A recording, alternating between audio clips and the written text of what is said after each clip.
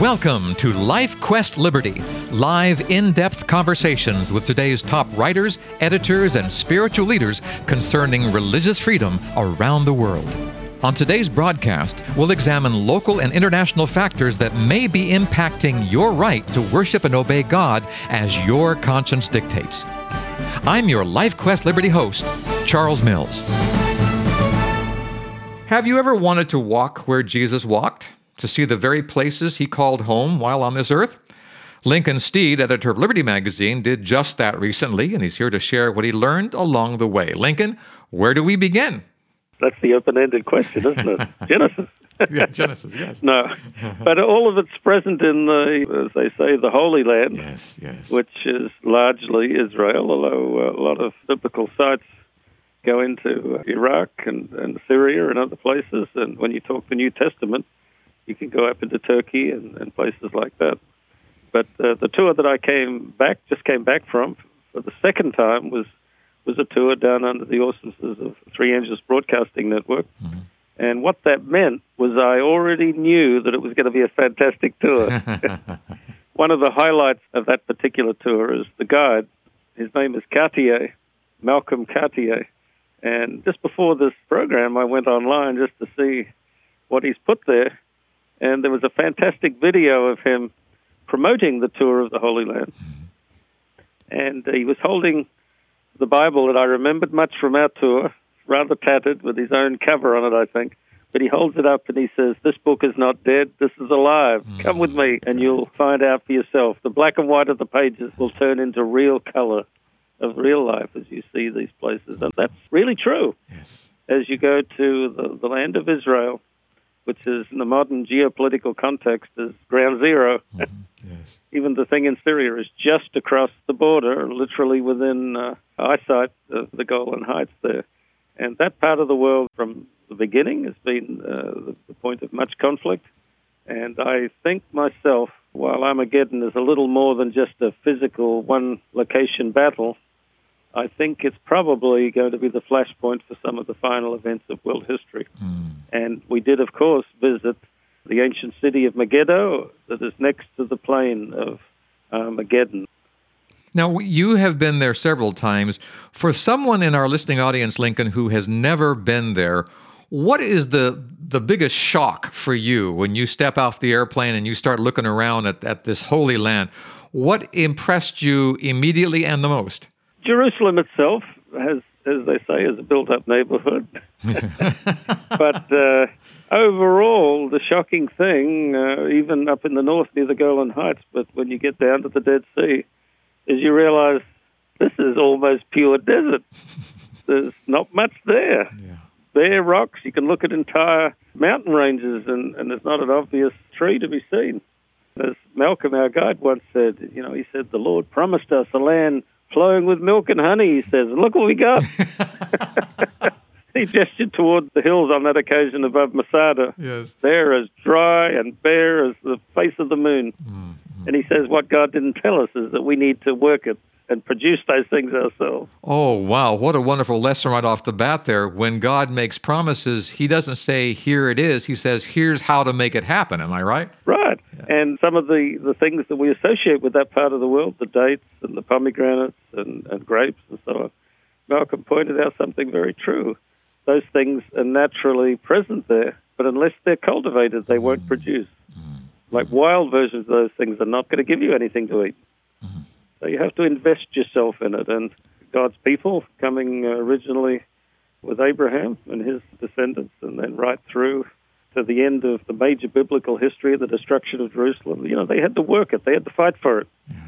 And it's a little bit more debatable now with the return because those people are Jewish, but the ethnic link is not as plain as many people imagine. But those that have come back, they see this as their promised land, and they've got to, again, invest themselves into it. As unfriendly as the ecology might be and as unfriendly as the neighborhood surely is, you have to admire people there that are harking back to the biblical promises and trying to make that land flowing with milk and honey again.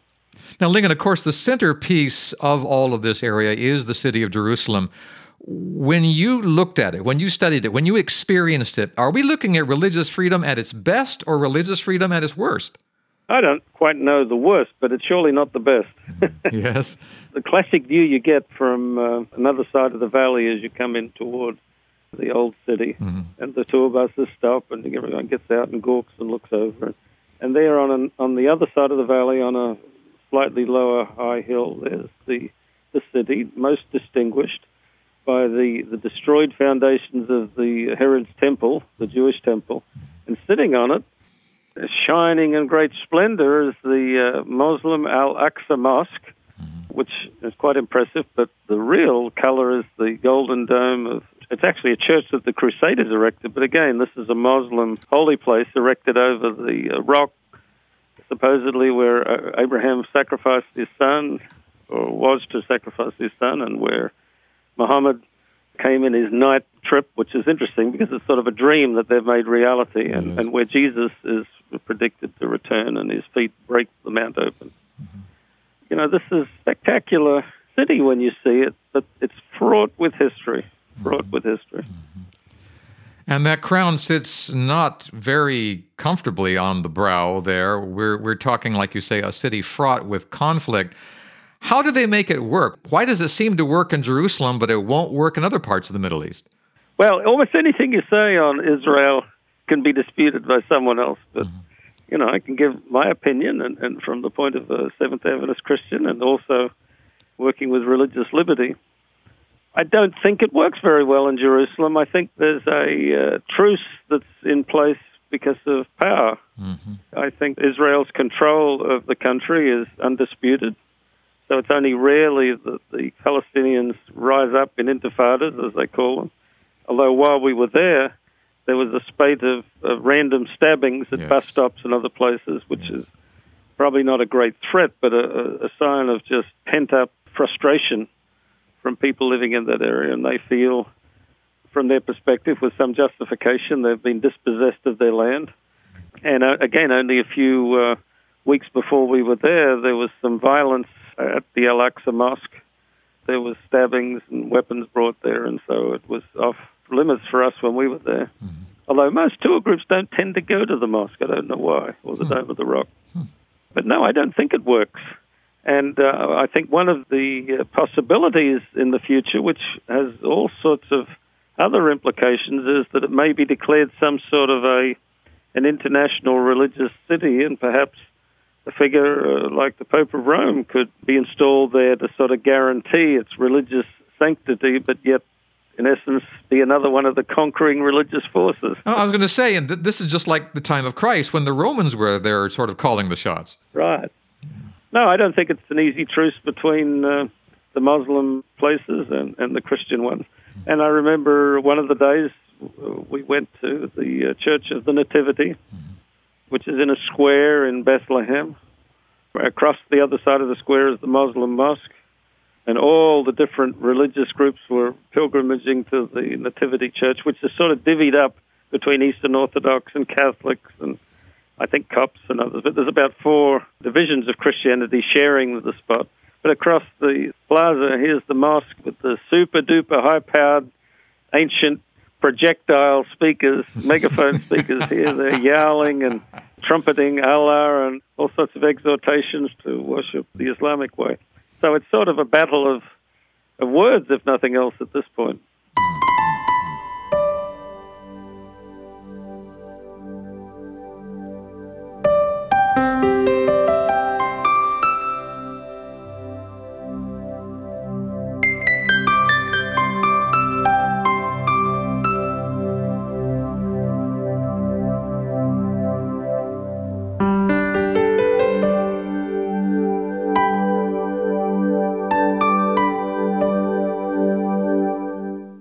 By the way, just so our listeners can learn a shock that most people who visit there learn, how long did it take you to drive from Jerusalem to Bethlehem? 5 minutes. 5 minutes. That's about right. People are shocked to know how close together many of these places really are. It's about maybe an hour from the Galilee, Upper Galilee, to Jerusalem. Yes. And I don't think more than 3 or 4 hours from one tip to the other, and crossways, very short, maybe 45 minutes to an hour. Yeah. No, this is a little country. And even Greater Israel, small as it is pockmarked by all sorts of exclusions and the West Bank and Gaza Strip and so on. It's a totally unworkable country that happens to work. Yes, yes. That's what they say about America. America really shouldn't work, but it does for some strange reason. No, in the modern sense, it's worth seeing just to get an insight into the cobbled together political expediencies that have been required after any number of wars and continuing threat. Of course, Syria is very preoccupied with the civil war, but it doesn't mean the threat is absent. When we were looking out over the Golan Heights towards Syria, the guide pointed out on the other side we could see the UN compound, which guarantees the peace, and next to it was a Syrian village. And he said that only a few weeks earlier they'd been standing there with another group looking over, and suddenly there's a great puff of smoke and the mosque just collapses. It's been blown up by the ISIS or Daesh, as they call it in the Middle East. It's a term derived from an acronym from the Islamic name of the group. And Daesh hate it so much that they've said anybody using it will have their tongue cut out. Oh, my. Because they like for people to say Islamic State, which is what they're trying to establish. What really just shocks me is how familiar all of this would sound to Christ if he were to stand where you stood and went where you went 2,000 years after he was there the first time. The names have changed, the weapons are different, but the underlying problems are identical. And that, of course, reverberates with religious freedom. Wouldn't you say, Lincoln? The subtext of what was going on during Jesus' ministry was the Zealots and their rebellion against the occupying Romans. Yes. And Jesus himself was taken by many people to be a revolutionary leader who would help throw off the Romans by force. One or more of his disciples were Zealots. And you can't read, or you shouldn't read, the closing moments of Jesus' ministry and his trial and crucifixion without keeping in mind this political struggle. That's what gives it meaning. I mean, not theological meaning, but it gives it historical meaning. Right. That clearly was what was happening. There was an agitation in the temple. This was presumed to be a zealot uprising and a threat to Rome. Mm-hmm. Time goes by and not a whole lot changes. Well, our time is up for this program, but I want to continue this discussion next time, Lincoln. We're talking with Lincoln Steed, editor of Liberty Magazine, about his recent trip to the Holy Land. That's what people call it, the Holy Land. And we'll talk more with him next time. Lincoln, thank you so much for being with us today. Appreciate it. My pleasure. And listener, until next time, this is Charles Mills along with Lincoln Steed, inviting you to rest in the freedom of God's love. Goodbye, everyone.